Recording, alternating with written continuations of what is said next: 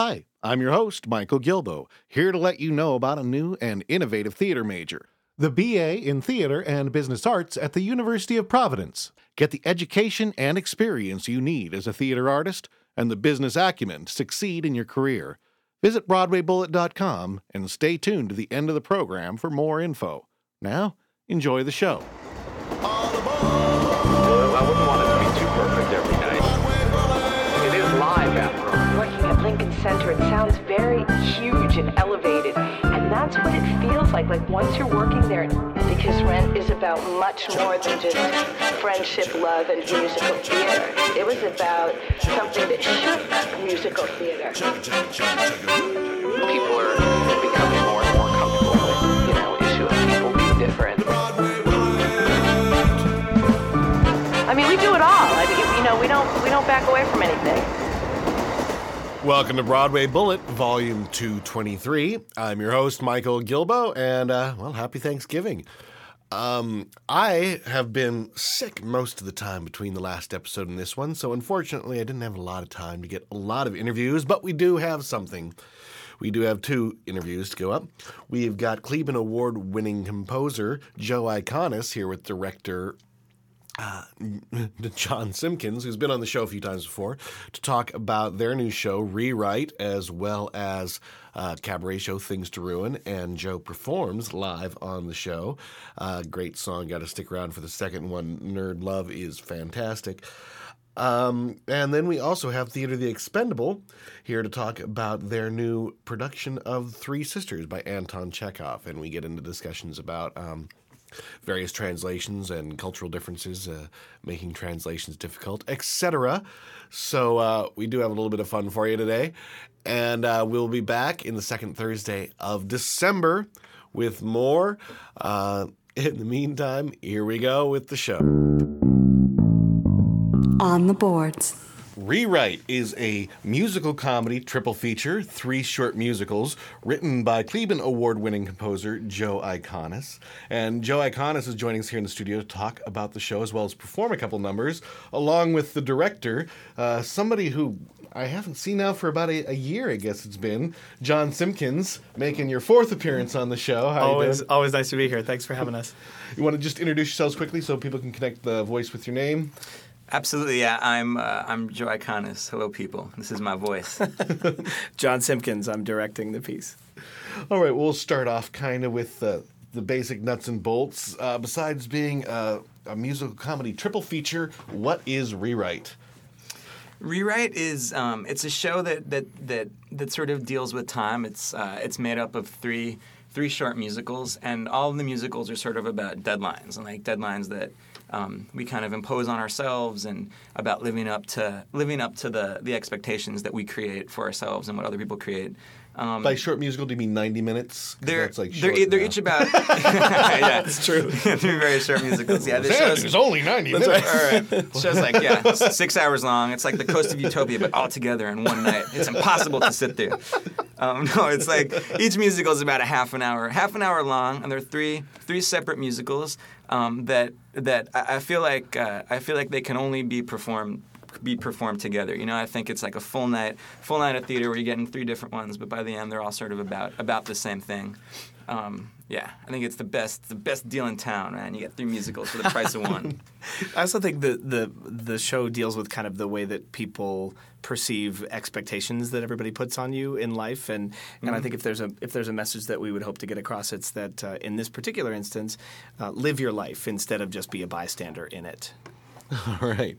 Now, I've also got a postcard here slapped on my desk for something else going on, which is Things to Ruin, the Songs of Joe Iconis. So is this like a busy time period here? It is, yeah. It's a very busy time. It's funny because I feel like you sort of go through periods in the theater where you're just sort of doing nothing and kind of waiting for something to happen, and then it's like the ultimate when it rains it pours kind of scenario. So we have a bunch of stuff going on now. We have the Rewrite show and this Things to Ruin, which is it's a show that we're doing at the Zipper, and it's we've been calling it a theatrical rock concert.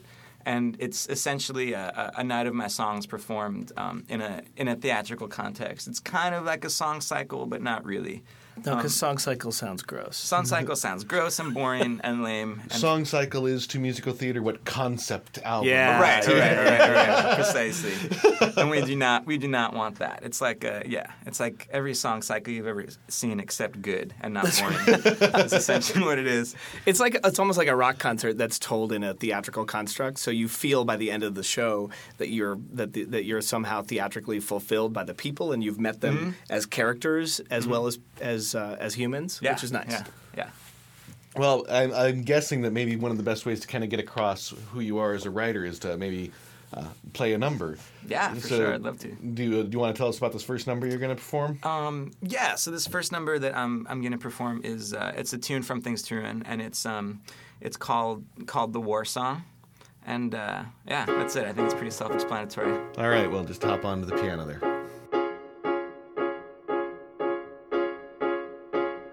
Fucked up my SAT. My mom don't notice me. My girlfriend says I'm immature. Ain't got no future plans. And I'm sick of minivans, so I'm going to war. Played every Xbox game.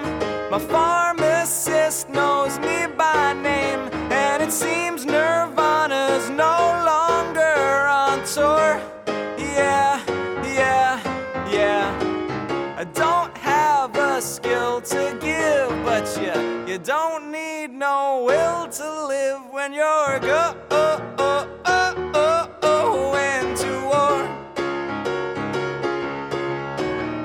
I don't care where or when, I'm not choosy. I don't have any patriotic passion or national rage. Wanna take a cool picture of me with an Uzi and post it on my Facebook profile page. Yeah.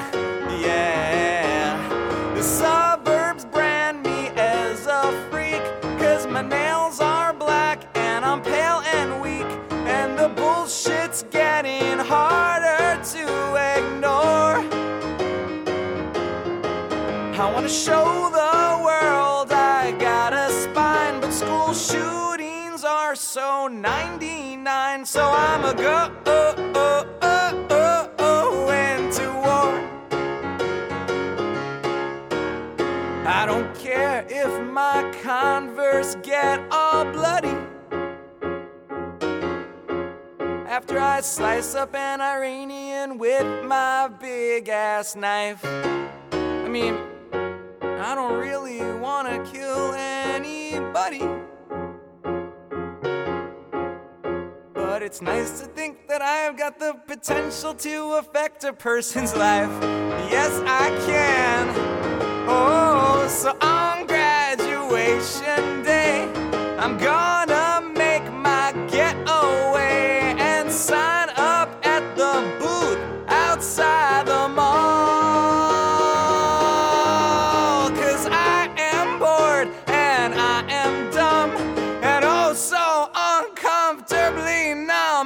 Barack Obama, he won't return my call. And I don't know what's worth fighting for, but that's not a problem anymore, 'cause I'm a go when I'm go when I'm go into war. So, how big of a supporter are you of the war in Iraq? Huge supporter. Obviously, it's a great war. Well, I'm told him it's going to take Obama still 18 months to pull troops out, so you maybe still got a little time. Yeah, it's like a little mileage out of that song. Yeah. Yeah, I'm a huge Republican, biggest Republican in the business. That's what they said about me. I'm only kidding.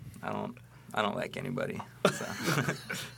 Well, all that craziness. Did you hear about that guy who resigned over because he supported the Proposition 8 in California? Yeah. Reverse discrimination. It's great. It's like we're used to the Republicans always like knocking us down, but Nah. you go against the gays in the musical theater world in California. You can't, man. Impossible. Impossible. Yeah. Well, gay people have a lot of time on their hands because they don't spend any time planning weddings, so they can of course get upset about it. 'Cause they're not allowed. All right, so moving back to your shows, John, how did you end up getting in? Are you involved with both the Things to Ruin as well as Rewrite? I am, yeah. Joe and I have been working together a lot the last couple of years. Yeah, because I noticed even though it wasn't a part of Rewrite, you just whipped out his lyrics. Certainly. Certainly. We've actually been working on Things to Ruin for a couple of years and feel really kind of lucky that it seems to have a chance to kind of crawl up out of the ground a little bit and have people come to see it. So the Zipper, folks, the Zipper. Things to Ruin. But also, and how did you get involved working together? We actually met each other almost 10 years ago, I guess it's been, down at NYU. I teach there part-time and was at the time a master's student while Joe was an undergrad student. And we just we actually worked on a production of Godspell together. I directed and he musical directed. Mm-hmm. And so just kind of have kept in touch since then as he had projects come along. We just started working together and it's been an awesome collaboration. Yeah, it's been great. Yeah, actually, I should probably quick mention the last time you were on, you were talking about the Steinhardt program. Certainly. And considering that there's probably a lot of students out there looking for their college choices for maybe next fall, they can go back and check out that interview about your great program. You got it. We talked about Floyd Collins, I think, last time. Yeah. So steinhardt.nyu.edu. Mm-hmm. There it is. Yeah. And this little Kleben Award thing, how did that happen? It's I don't know. It happened. It's an award for lyricists, for musical theater lyricists, and it's given in the name of the dude who wrote the lyrics for a chorus line. And it's crazy. There's a couple sort of musical theater writing prizes that are out there, and you just sort of send your stuff in and cross your fingers and hope for the best. And I won this award, and it's pretty phenomenal, and it's sort of allowed me to live for the past couple of years, live and write, as opposed to live and also work at Barnes and Noble. Yeah, there's a pretty decent cash prize associated with this, isn't there? There is, yeah. It's a pretty large cash prize. It's large enough that I found out that I won it as I was at a diner with some people, and it's the sort of prize that if you find out that you win it when you're at a diner with some people, you can't not pay for the meal. It's like that size of prize. So, but it's been pretty incredible. It was very, very nice, and it was a huge honor too. My favorite part about that though is there was like sort of a fancy ceremony, and my whole family came and stuff, and ate up the whole prize money with their staying in the hotels. Yeah, of course, naturally. But Maury Yeston is, because it's through sort of BMI, and Maury Yeston was the master of ceremonies of this award ceremony, and he clearly didn't know me at all, and all the information that he got about me was taken from my website, which is essentially just a website full of lies about me. So he kind of announced to this room full of people. They're like, Joe in the spring will be marrying his girlfriend Jenna Fisher of NBC's The Office, and he just finished writing Jurassic Park the musical, and everyone was like, ooh, it's amazing. So that was my favorite part of winning the Kleben Award, and the cash was nice too. Kind of goes along with the tone of your songs, I guess. Yes, I think so. Speaking of that, you ready to perform another number here for us? Yeah, man, let's do it. Yeah. Any setup needed for this? Yeah, I'll set this one up a little bit better. My setup for the other one was amazing. I thought it's self-explanatory. This tune is a bit of it is featured in Rewrite, the show at Urban Stages, and it's just about. It's about a nerd. It is a tune about a nerd. All right. Ready to play? Ready, man. Hey, nerd girl. Don't be shy. Don't try to hide that lazy eye. I don't care about the acne on your face. And I got the same William Shatner t-shirt in the closet back at my place.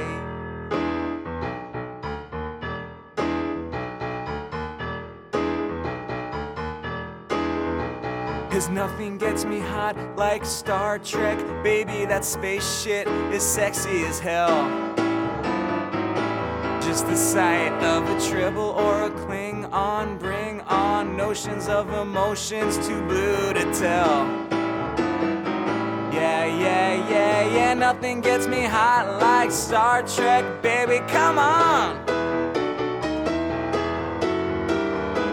Give me nerd love, give me nerd love, give me nerd love. I'm getting all weak, about to freak, wanna geek out to you. Hey nerd girl, listen please, don't you try to disguise that nervous wheeze. It don't deter me a bit, in fact I'm digging on it, because nothing's quite as rad as asthma. Baby, it's as cool as lung disorders can be. Yeah, there's something kinda criminal about taking hits off an inhaler that appeals to the bad boy in me. Yeah, nothing's quite as rad as asthma. Baby, come on. Give me nerd love, give me nerd love, give me nerd love. I'm about to freak, gonna geek, wanna geek out to you. Aw, Scotty, beam me up now. Nothing gets me off like nerd girls, baby, I just got to admit. Sure, Daphne had the tits and the hair, but that don't compare to Velma's acerbic wit. Yeah, nothing gets me hot like nerd girls, baby, come on. Give me nerd love. Give me the nerd love. Give me nerd love.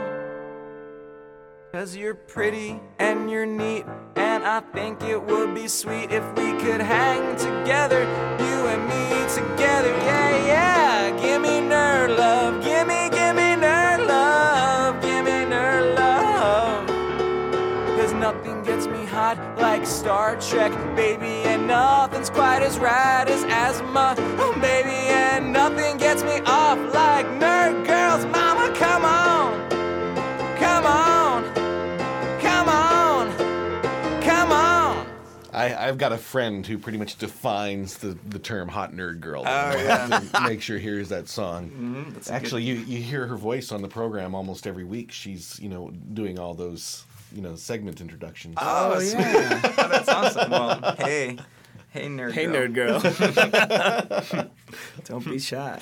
Yeah. So, back to Things to Ruin. It's at Urban Stages. Or no, sorry, not Things to Rewrite. Rewrite. Is at Urban Stages. Yes, And how yes. long has this been in development? This has been it's sort of an unusual story. When I went to the NYU musical theater writing program. It's a graduate program at Tisch, and as part of one of the assignments there was to write a short musical. So I wrote this short musical called Nelson Rocks, which is about a nerd who is asking Jenny Vecchiarelli to the prom. And he gets 3 chances to ask her because he's obsessed with video games. So he gets three chances. And we sort of see the same scenario played out 3 times. So it was this little musical that I wrote, and I always kind of liked it, but I didn't know what to do with it. And I thought because of the structure, it would be weird to expand it further. So last summer, I was kind of sitting around, and I felt like I wanted to do something with this Nelson Rocks show. And I was like, you know what? I'll do a concert of short musicals. So I figured I'd write 2 more short musicals to go with this one, and I thought I'll do it at Ars Nova, which is a theater that I'm the composer in residence at, and I've done a bunch of shows there. And so I called up Ars Nova and I was like, hey, I have this show. I sort of pretended that I had written it already, and I have this show of 3 short musicals. Can I just do it there one night? And they were like, yeah, sure. And they gave me a date, and then I was like, I got a date. I better actually write the show. So I wrote these other 2 musicals, and I was really kind of hell-bent when I first started about not not writing musicals that could fit together. And I was just like, I'm just going to write this evening, and it's going to be a concert. It's going to be 3 shows that have nothing to do with one another. And I always feel like shows that are made up of small musicals are always kind of just kind of like gross. And it's like, oh, gee, I wonder how these characters will fit into each other. And it's just it seemed like a horrible, horrible idea. And then, of course, as I started writing it, I did exactly what I set out not to do, and I started connecting the 3 shows. And by the end of it, the idea of having any of the shows exist separately just became a preposterous thing. So I called Simpkins, and we just kind of did it in workshop form at Ars Nova, and it was like a one-night-only event. And that was it. And it was a show that I'd always really loved and wanted the chance to work on again. And I thought about it a lot over the past year, but never really had an opportunity to work on it. And then this slot at Urban Stages kind of presented itself, and we just sort of jumped on it. And, yeah. I think we were always kind of like everybody is when you write something and get a chance to see it one time. You always you learn so much from it, want to get back in the room and work on it. Right. I think we're so grateful to Urban Stages and Sarah Katz for the chance to be able to get in the room and do it again and do it with a real cast and some real scenery. And tell us about the cast a little bit. The cast is I'm really excited about the cast. The cast is made up of all actors that I've worked with before, and I sort of have. I do a lot of performances. I've done a lot of shows and stuff, and I kind of have this family of actors that I love, that I sort of return to time and again, and I write for, and it kind of feels like a bizarre sort of familial theater troupe. And the cast is all my guys. It's great. There's no like forced in Broadway fake star, you know. So we have Jason Sweet Tooth Williams in it, who's my favorite actor in the whole world. Lorinda Lisitsa, who's a really, really great character actress with a fantastic head of red hair. Lauren Marcus, who is in a show that John Simpkins and I did at the Lortel this summer called The Plant That Ate Dirty Socks. AJ Shively also in that show. And Dia Farah, who is in that Sister Act musical that Alan Menken fella wrote and is producing in London or something. I just heard. With Whoopi Goldberg. With Whoopi Goldberg. Yeah. Oh, yeah. Whoopi Goldberg. Producing. Right. Whoopi Goldberg is producing Sister Act, which is funny because she was in it. I wonder how she heard about that musical. But anyway, and Nick Blaemire, who's the dude who he was in Crybaby, and he wrote that Glory Days show. So yeah, that's our cast. Glory right Day? there. Glory Days? Glory Days. Glory Day. Yeah. Please. It's really an awesome, like the kind of the idea of a troupe of actors actually works thematically in this piece as well. So it's kind of neat that not only is the piece kind of about a troupe of people, but also it is actually kind of a family of people that are doing that in the piece. So it's kind of a neat tie together. It's awesome. And even the creative team is people that Simpkins and I have worked with a lot, and we worked with them this summer on the show called The Black Suits at the Summer Play Festival at the Public.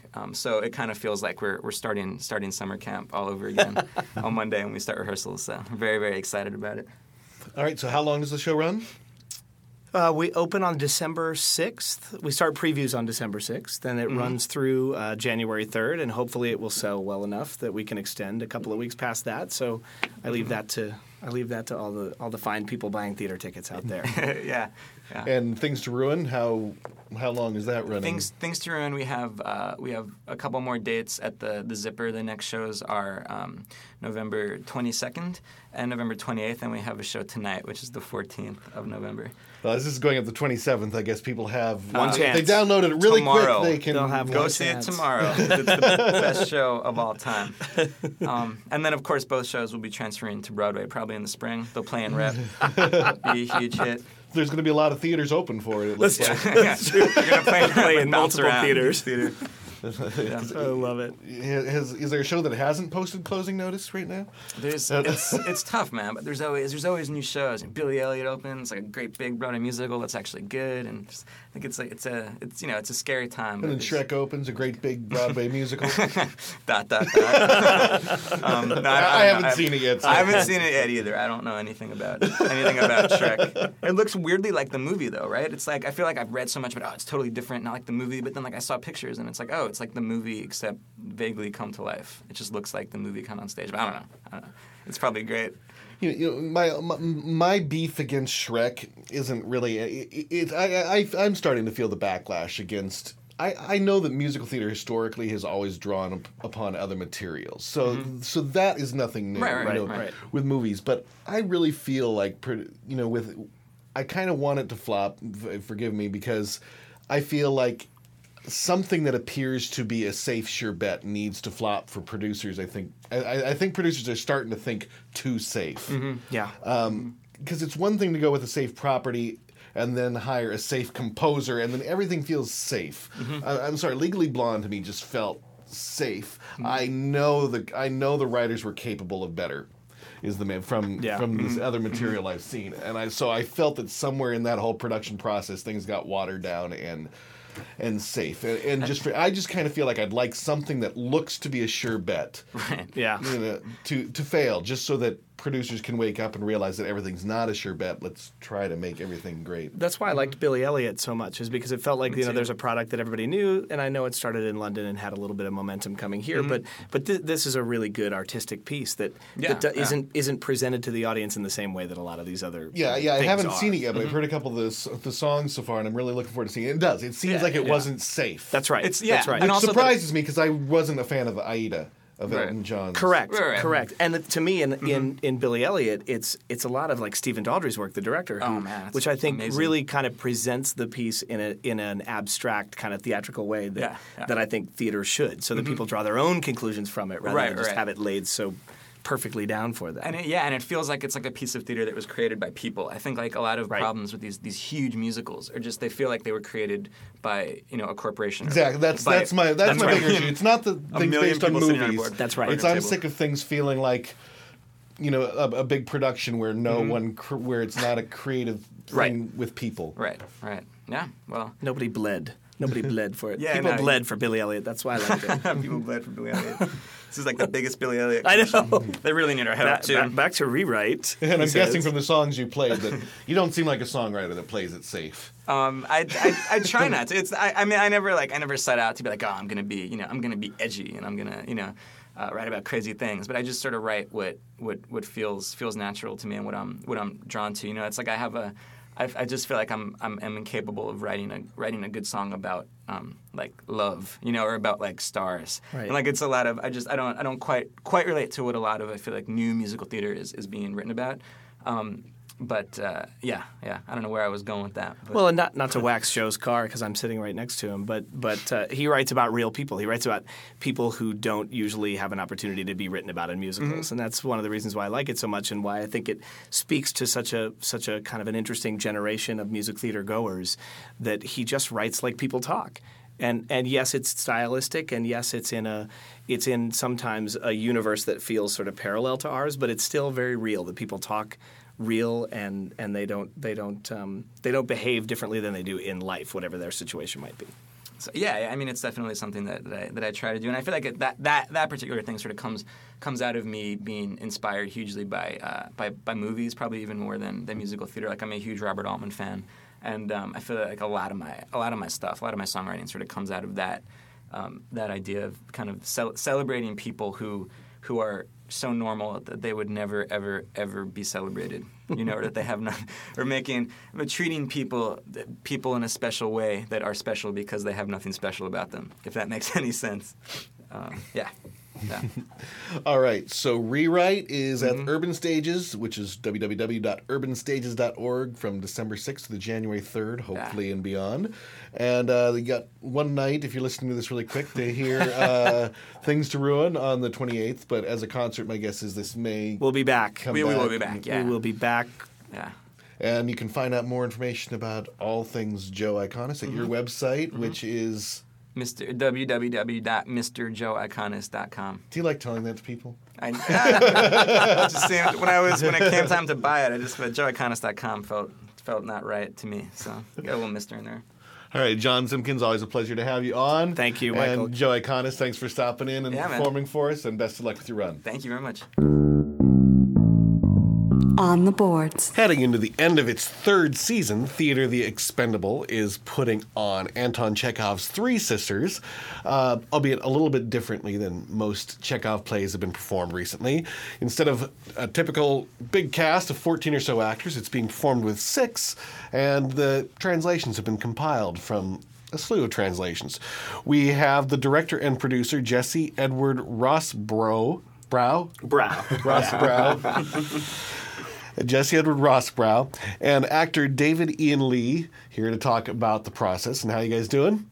Good. I'm great. You want to introduce yourselves really quick to connect the voice with the name? That would make sense, wouldn't it? I'm Jesse. That's the guy talking right now. And I'm David, the one with the easily pronounceable name. All right, so I guess the first thing, why the numerous translations? Well, yeah, sure. So I assumed many, many months ago that taking all of the Chekhov translations I already had on my shelf and buying a few new ones, that reading through them all, I'd figure out, okay, which one is the best one here. How radically different are some of these translations? They're pretty different. Some of them, I don't know Russian, but I know what translation's like. I took Latin for 8 years, studied that hard, and a few other dead languages. No living ones, but some dead ones. And I could tell after a while looking at them, okay, this one is a very literal translation. That's why it's completely unspeakable. Yeah. This one is a really good semi-contemporary one for, whenever it was written. But it's missing some stuff, whether one of them excised a lot of the most esoteric lines. It just took them out. One of them, didn't do as well at translating exact words. I could see where there are probably some mistakes based on looking at 4 or 5 in front of me at the same time. Okay, everybody else translates this as this isn't really in the play, but as an example, like everybody says flower here, whether this kind of flower, another kind of flower, and this person says bowl. That's obviously wrong. So there didn't seem to be a perfect translation that I could find, whether, one from way back when in the common domain, which I had a bunch of in front of me, or ones that I may have bought the rights for.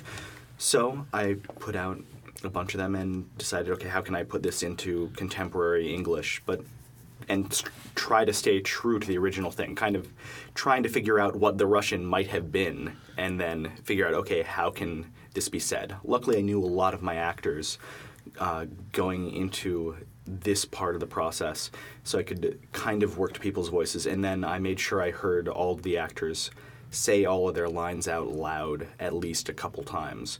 So anything that needed to change, we got changed. Well, and one of the things that's really cool about the adaptation you've done, I think, is that there are a lot of idioms and language that you may not be accustomed to thinking belongs in Chekhov, and it's just a testimony to the amalgam that you've put together here. I was going over the script yesterday, the day before, with a friend of mine who's done Three Sisters at least once, maybe twice, I don't know, and she looked up from the page and she goes, "You've got obscenity in here. You've got lots of conjunctives and ums and ahs. It's almost like a Mamet play. There's all this stuff in here. This is your Three Sisters?" I was like, "Yeah, I think it's great. It's not only true to the intention of the playwright, which is always what you have to do with a translation, but it becomes immediately, as an actor and hopefully as an audience for that reason, accessible." There's nothing more torturous than trying to perform a direct literal translation because it sounds like stereo instructions, and this sounds like language. This sounds like communication. Well, thank you. There's another thing I noticed. One of the main things I noticed was, okay, what are the kinds of things that people are trying to do a good, contemporary English translation? What do they take out? And one of the things I noticed a lot was verbs of thinking or seeming. All the literal ones had a lot of, back then he seemed to me to be this, or he looked like he was this. And usually we just say, man, that guy's awful, or boring, that guy's annoying. And I guess that is how we'd say it, but it loses some kind of critical distance. I think keeping those kind of verbs in remind the audience that all of these characters are telling their own points of view, and none of them are quite as reliable. And you can get that from acting anyway, but I felt like there'd be a little something missing without that. So how do you get those kind of things that people don't say as often way back when and work them into English as people might actually speak it now. And one of the great things that you did when we were putting together the script, I mean, I had nothing to do with putting together the script, but when we went through it and you had the actors read them out loud, the lines out loud, we had a meeting, just the two of us, and we read through every bit of dialogue in the show, even lines that are 1 word or 2 words long. And what was great is anything that just didn't feel right, that just didn't fit right in the mouth, it was like working on... It was almost like working on a television show or a new play where you have the luxury of going, listen, I know that what's written here is, I do not believe that I shall go there anon. But it's just easier for me to say, I don't really believe I should go there. Is that negotiable? And, it was a sliding scale of, well, we really should, retain some faith to what is here, but also we got to make this fit and make this playable. So there was the ability and the luxury there to actually adapt the adaptation once the actors were in the room. Yeah, and sometimes it was about, let's keep this word here. Sometimes it's about, well, if you can give that this line reading, then it's going to do the same thing, even if I hadn't told you that, those words wouldn't. Yeah, and that's a luxury you never get. You never get. Are there Russians doing this to Shakespeare?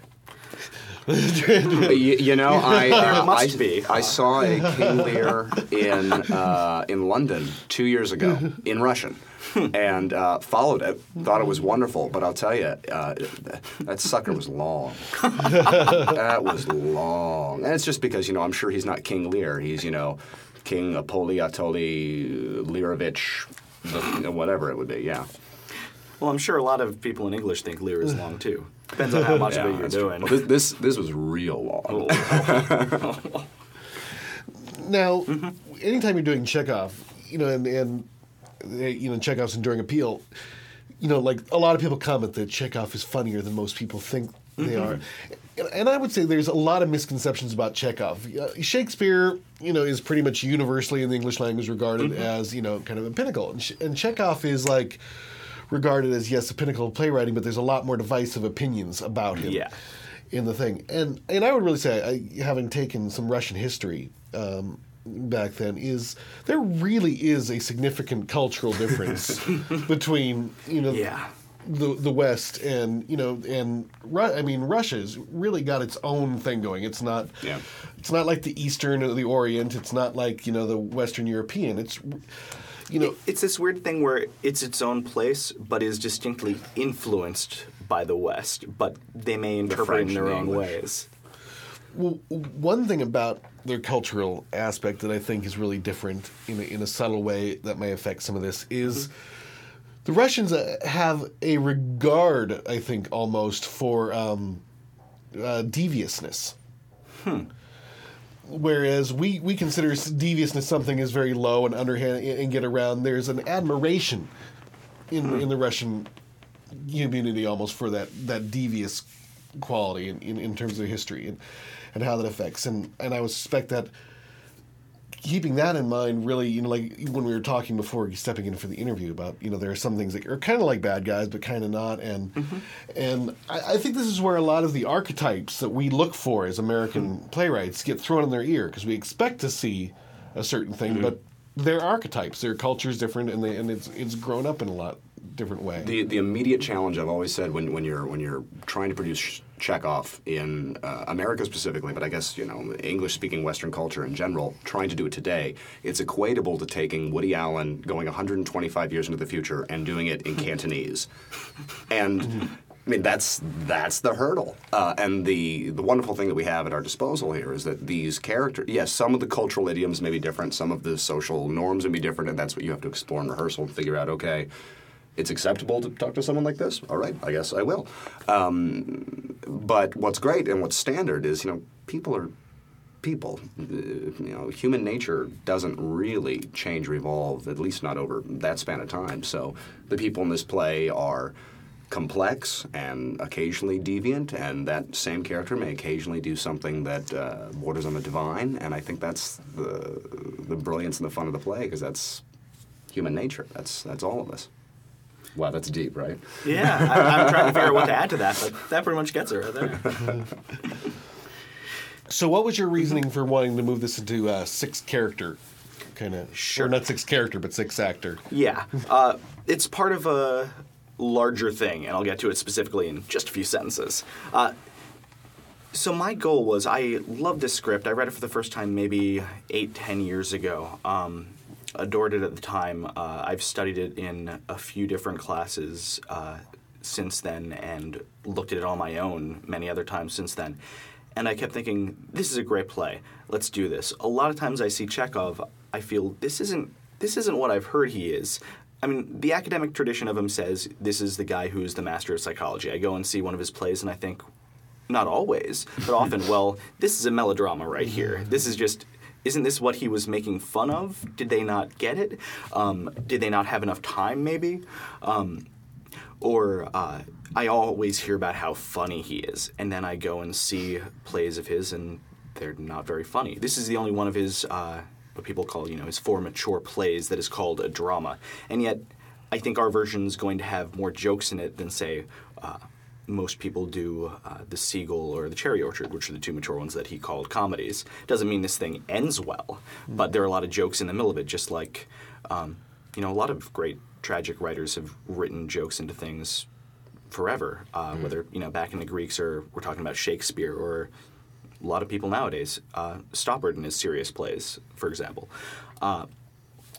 So I wanted to shake things up to get back to what I thought was actually in the script, to get people to approach it new. And so one of the things I want to do is shake up how people see the characters, as we were just talking about a second ago. I think people tend to see some of them as very heroic. The 3 sisters, well, they're in the title, plus they're all trying to get to Moscow. Those guys are great. Either Vershinin or Chebutik, You can talk about both my characters. That's fine. But I actually meant one of them, Vershinin, and then Tuzenbach, the 2 philosophers there. Chebutik doesn't philosophize. He's or not out loud. Tuzenbach, Vershinin, they have ideas about how the world works and how it's going to be a few hundred years from now and what happiness means and what people should do. And so, dependent on what any individual time and places, ideas of, how they link up to one or the other, one of those guys is a hero.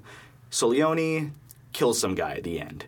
It's always telegraphed because Solioni is always a bad guy from the beginning, and killing some guy in a duel is terrible, so he's a bad guy.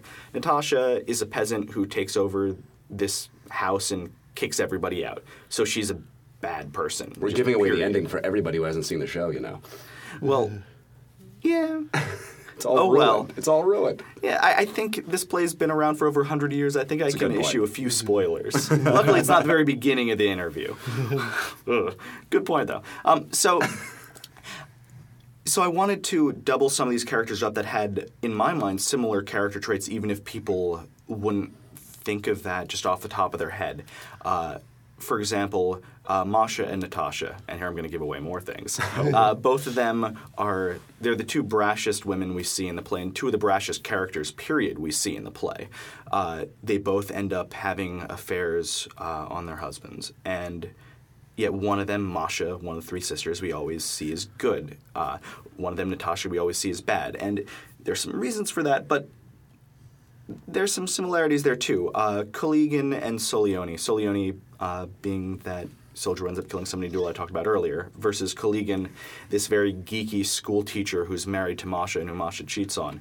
They're both people who don't end up as lucky in love as they want to be, and they're both the kind of people that when they open their mouth, the room usually just an awkward pause comes over and people don't know what to make of what they're saying.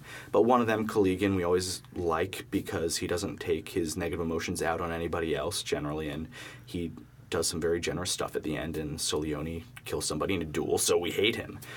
I think just not even rationally, but just by seeing the same actor portray these different characters, some things from each character are going to speak to each other. We'll see different sides of how people relate to the same stuff, or similar sides that we wouldn't have expected to see. And hopefully, for people who know this play really well already, some of these moral judgments that we've often already made or have been made for us will even allow out a little bit. These characters will rub off on each other a little bit.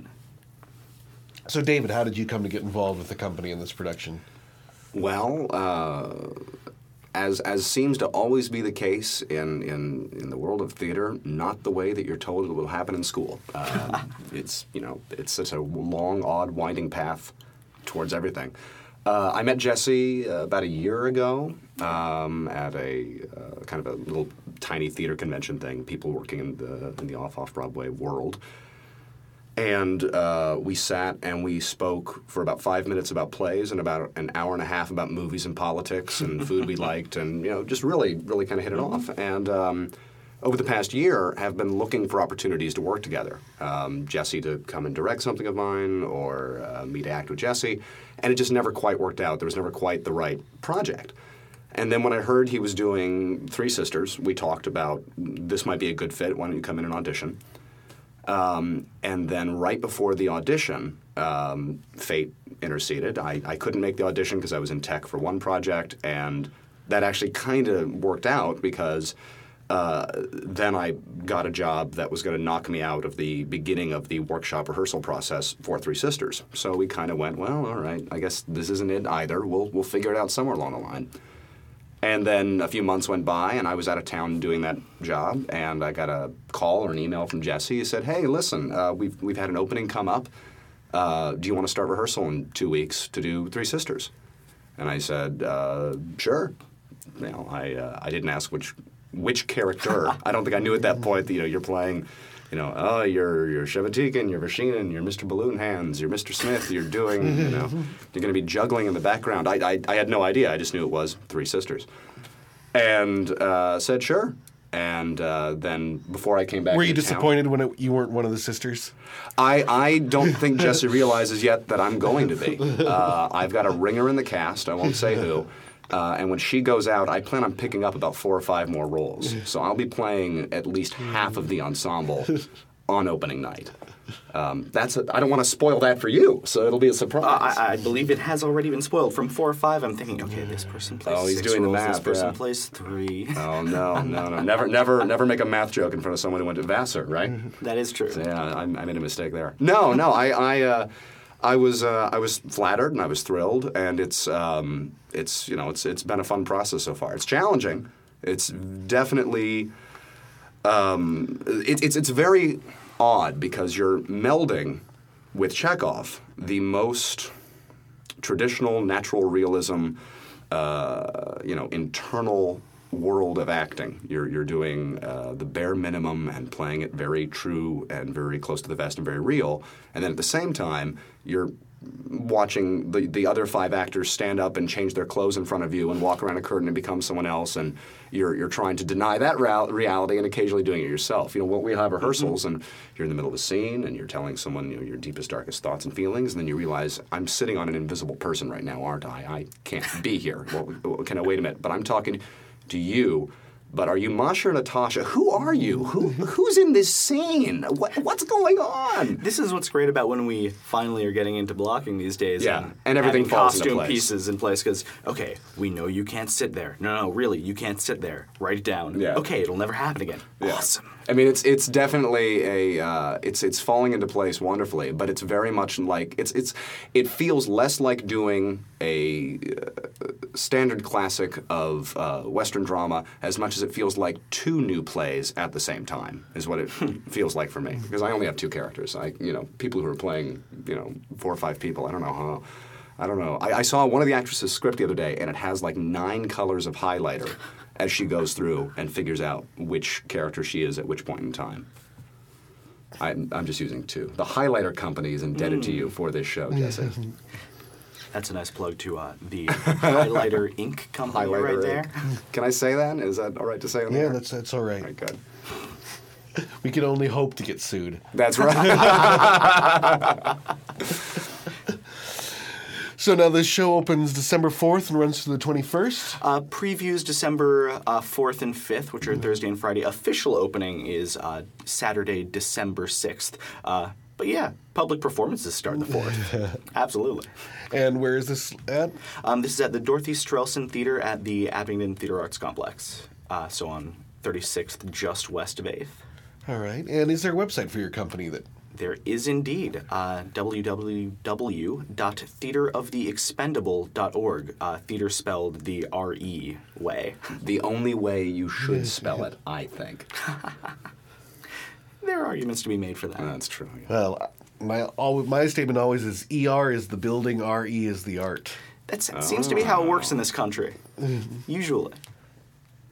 So I mean, what is it? RE if you're theater, and ER if it's a movie. So I guess we go to the theatre to do the play, and then we go to the theater afterwards to go watch. I don't think anybody calls it the tree. I'm starting it up. Although I've noticed you pronouncing some words wrong in rehearsal like No, that. it's I've not, been waiting. It's not wrong. It's theater, not it's theatre. an exploration of the vocal apparatus, is what it is. That's what you're going to call it. I'm pulling that out of my rear end right now. That's what that is. Okay, good to know. This is informative for me as well. Yeah. all right, so theatertheexpendable.org, December 4th to the 21st, and David Ian Lee and Jesse Edward Ross Brow. Yep. Thanks so much for coming by, and wish you best of luck on your run. Thank you. Thank you, sir. Curtain call. All right. Well, thanks for joining us and hopping on board the Broadway Bullet once again. I'm your host, Michael Gilbo, and hopefully this cold is about over so I can get the interviews lined up for our next episode, second Thursday in December. Thanks so much. I'll see you then. The hairs went up on the back of my neck. It was a thrilling moment. We're starved, so should an audition come up, we are so ready and raring. So Jake Krakowski says my name and I'm in the can.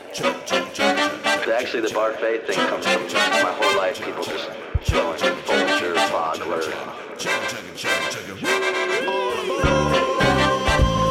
didn't take much though when you proposed. Unpackage those things with the audience and explore them a little bit. So, a little more about our brand new theater and business arts major. I know what most theater programs are like, and I've talked to thousands of artists. All of this told me that a new style of theater major was needed. Theater majors can get a pretty good arts education just about anywhere, but most programs do very little to prepare actors, directors, playwrights, technicians, producers, etc., to manage their careers. When you go into the arts, you are your own business, and you need to manage that to strategically plan for your career to grow. If you've listened to many of these interviews, you know you need to be self-starters to create your own opportunities. I'm going to make sure you are ready for that world. You'll get a ton of opportunities as an undergraduate. Actors will act, even as freshmen. Designers will design shows right away. Playwrights will see their shows mounted. Directors will direct. Producers will handle shows from inception to execution. Outstanding guest artists will conduct workshops, and outstanding students will even work on this podcast and travel to New York with me for interview weeks. And if that isn't enough, we've got an amazing program that will pay all or part of your student loan payments, even private loans if you are earning less than $40,000 6 months after graduation. That is an invaluable option that lets you pursue your passion in theater with less financial pressure. If interested, and I hope you are, go to BroadwayBullet.com. I'd love to help you launch your career.